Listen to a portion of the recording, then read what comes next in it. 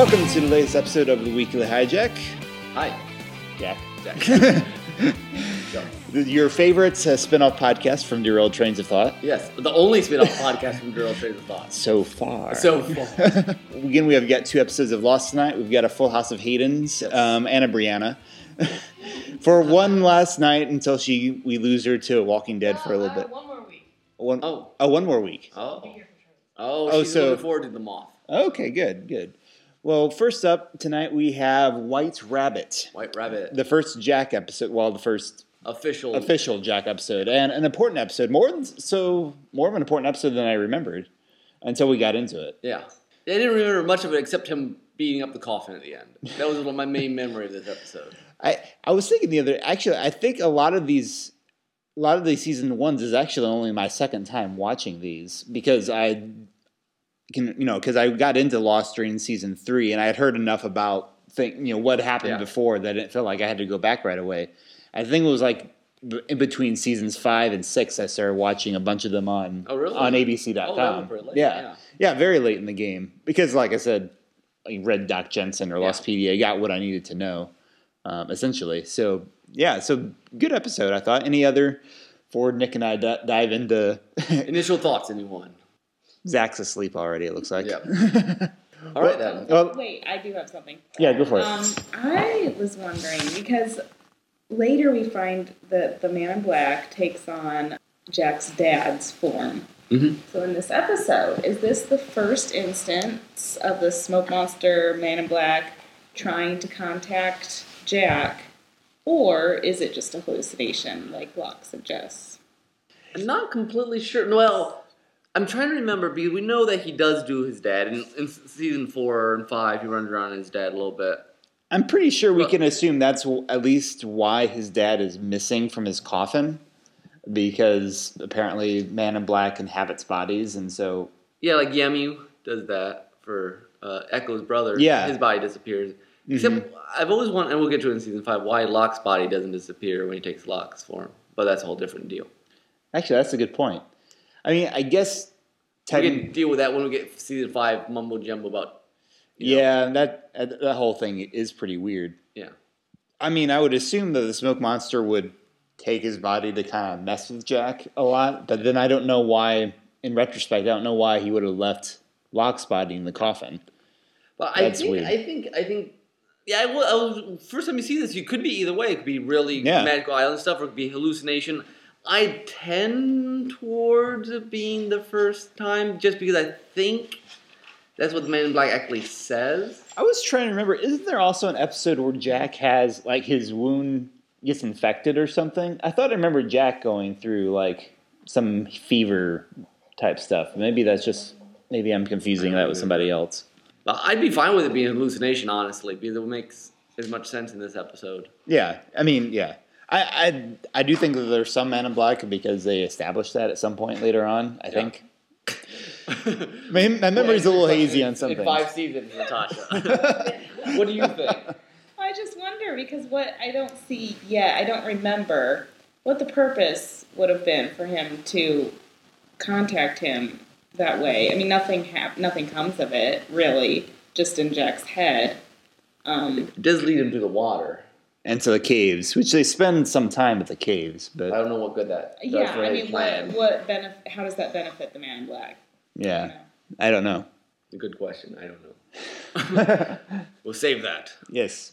Well, come back to this episode after several more podcasts. Before season 6 started, people were using that scene between Jack and Locke in various like fake promos and stuff like that. Mm-hmm. There's a very interesting discussion they have between sort of like I'm crazy and like, well, what the Magic Island thing? I've looked in the heart of the island, is beautiful. Yeah. Locke's his best version of like Guru Locke in this episode. It's true. And as much as we were talking last time about how Locke was sort of putting on a show, he actually gives some pretty good advice. I mean, overall. I mean, he's a little off, a little misguided because of the whole... I mean, the island is special, but it's not like quite as beautiful as Locke thinks it is at this point. But overall, it's pretty sound advice. I mean, he told Jack to kind of get his act together before he, try to take on leading again. I mean, Locke has a lot of mystic qualities about him that are good. I mean, like he has this sense of destiny that he also gives him good advice when he's not obsessed with it.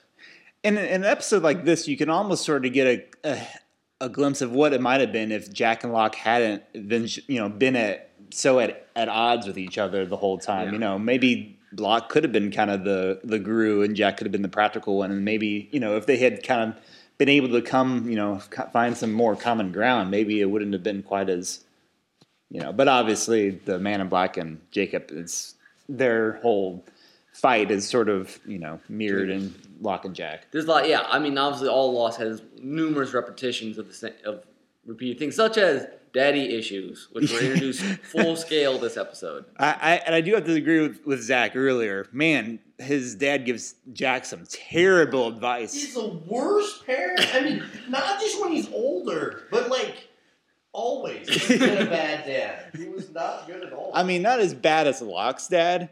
Well, yeah, he didn't throw it. He kind of takes the cake of terrible parenting. Yeah, but I mean, like. Okay, so your kid gets beat up because he's trying to defend someone from another bully. I mean, isn't that something that you would commend your son for? Well, not even that, but it's in the end, don't be a hero because you don't have what it takes. I mean, it's like, that's a horrible. This is like twice his size. Yeah. Of course he's not going to win.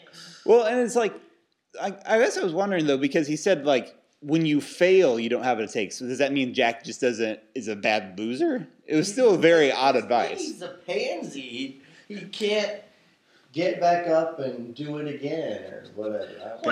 And Jack does have this hero complex where he does not deal well with being wrong. With being wrong. Yeah, that's true. Well, so does Locke. Yeah, I mean, they're a lot the same in many ways. Yeah. They've just worked it out differently. Yeah. But we had the first full-scale example of his hero complex. His, like, what it comes to a head. What is it? Season 4, where he's trying to do his own, like, take out his own appendix. Yeah, that's right. And you're like, what are you doing? Maybe that's what I'm thinking of. Yeah, okay. He was feverish. Okay, that's way later. It was interesting. Yeah. Completely off topic, but I saw Charlie's tattoo on his arm. Uh-huh. It said, what was it? Living is easy with your eyes closed, or something along the lines. Mm-hmm. I just thought that was interesting with the open eye thing that we have going in Lost all the time. Yeah, it's almost like they're kind of forcing people to look at. Right. I think Dominic Monaghan already had that. Well, I know, but it was nice. Yeah, no, it fits. I'm sure you're like, yeah, that's cool. I'm sure Charlie would have that. See if you felt this. If you thought this was as jarring as I sort of felt, because had the whole scene with Jack smashing up his father's casket, and next scene he comes back. Next time we see Jack, he's back at the wreckage giving everyone his big hero, we got to live together, die alone. What happened? Did he just, taking out his anger on that, just calm him down? I thought the same thing. I was like, the whole thing led to him finding the thing, but it didn't show how that helped him. It kind of just showed more of his issues. Yeah. But then it comes back like fixed, and you're like, wait, why did that help? I mean, it just didn't. I agree. I thought it was a little jarring too. Okay. I guess no, and I can completely see that. I guess the idea probably behind it is that Locke said figure out where to go and then come back and lead. So he'd already had that like leading thing here, and he's like, okay, the dad things come to nothing. I don't know what's up here, but now I'm going to just kind of. I guess I can see that. I mean, emotionally, I think you're right. It is kind of jarring. Now, there's probably a commercial break between them, which probably helped full. Yeah, possibly. And I mean, and it's very convenient ending. Yeah. After all the ambiguity. Yeah, that's true. I mean, you could see the wheels in Jack's mind turning when he saw the fountain and the caves and all that kind of stuff. Especially since Locke had told him that they need water and all that. Maybe he was going to do the water, and then he comes in the middle of the fight. He's like, okay, I'm sick of this. We're going to just deal with it. That could be. And Boone. Yeah, Boone is as useless as ever. He means well, like. But he fails so utterly. I own a business. But we did get Jack's catchphrase of "Live together, die alone." Yes, which became an important theme for the castaways in general. It is really amazing how much this episode. Unfortunately, a lot of the castaways would die together as well. But every time I think of the castaways banding together, then I think of like the others just shooting them with fire arrows. I'm like, well, that was. I'm sorry, but Good luck. The writers, I felt never. I felt that was a terrible ending. I mean, it was convenient at the time, but like it just kind of makes all this, feel good Castaway stuff feel kind of empty now, to a degree. But yeah, this Sword Jack episode dovetails very well into like the last couple episodes of Lost, with the caskets delivered and they all come together and it's all happy new after age sort of stuff. I mean, and at this point, you kind of have to imagine, they've had like a couple very seminal episodes in a row here. You're like, man, if I was an audience, I'd be like, wow, where's going to be what's a normal episode of Lost? Like every week is kind of different. And then like we just reread. You sent me that the article about Damon Lindelof. When he found out the show went off well, he felt like he wanted to die. But he's like, we can't keep writing this show. They'd already written like I probably only about this many episodes when the premiere got. And they're like, now what next? Okay. So we've been talking about this episode probably a little too long. So we'll pause here and get into the next one, which will be House of the Rising Sun. Which is a good song. We just finished House of the Rising Sun episode. What are we on? 5? 1, 2, 3, 4, 6. Yeah, 6. So the first Sun and Jin episode. Yes. General impressions. Did you say general impressions? Yes, some general impressions, please. More of a low-key episode this time. You know what? It's interesting, and I was during water watching. I was thinking, it would be very interesting to be able to watch Lost again, not knowing everything. But even knowing, all the remembering a lot, not all the details, but a lot of the backstories and stuff. For 6 episodes, it's amazing how different every backstory and stuff is. I mean, going into it, you're like, Sun Jin's story is like, what? He's like some sort of hired gun? Hitman? Hitman? And Locke's in the... they're like, everything's completely new every time. They don't seem to relate, except, the bad father thing. Yeah.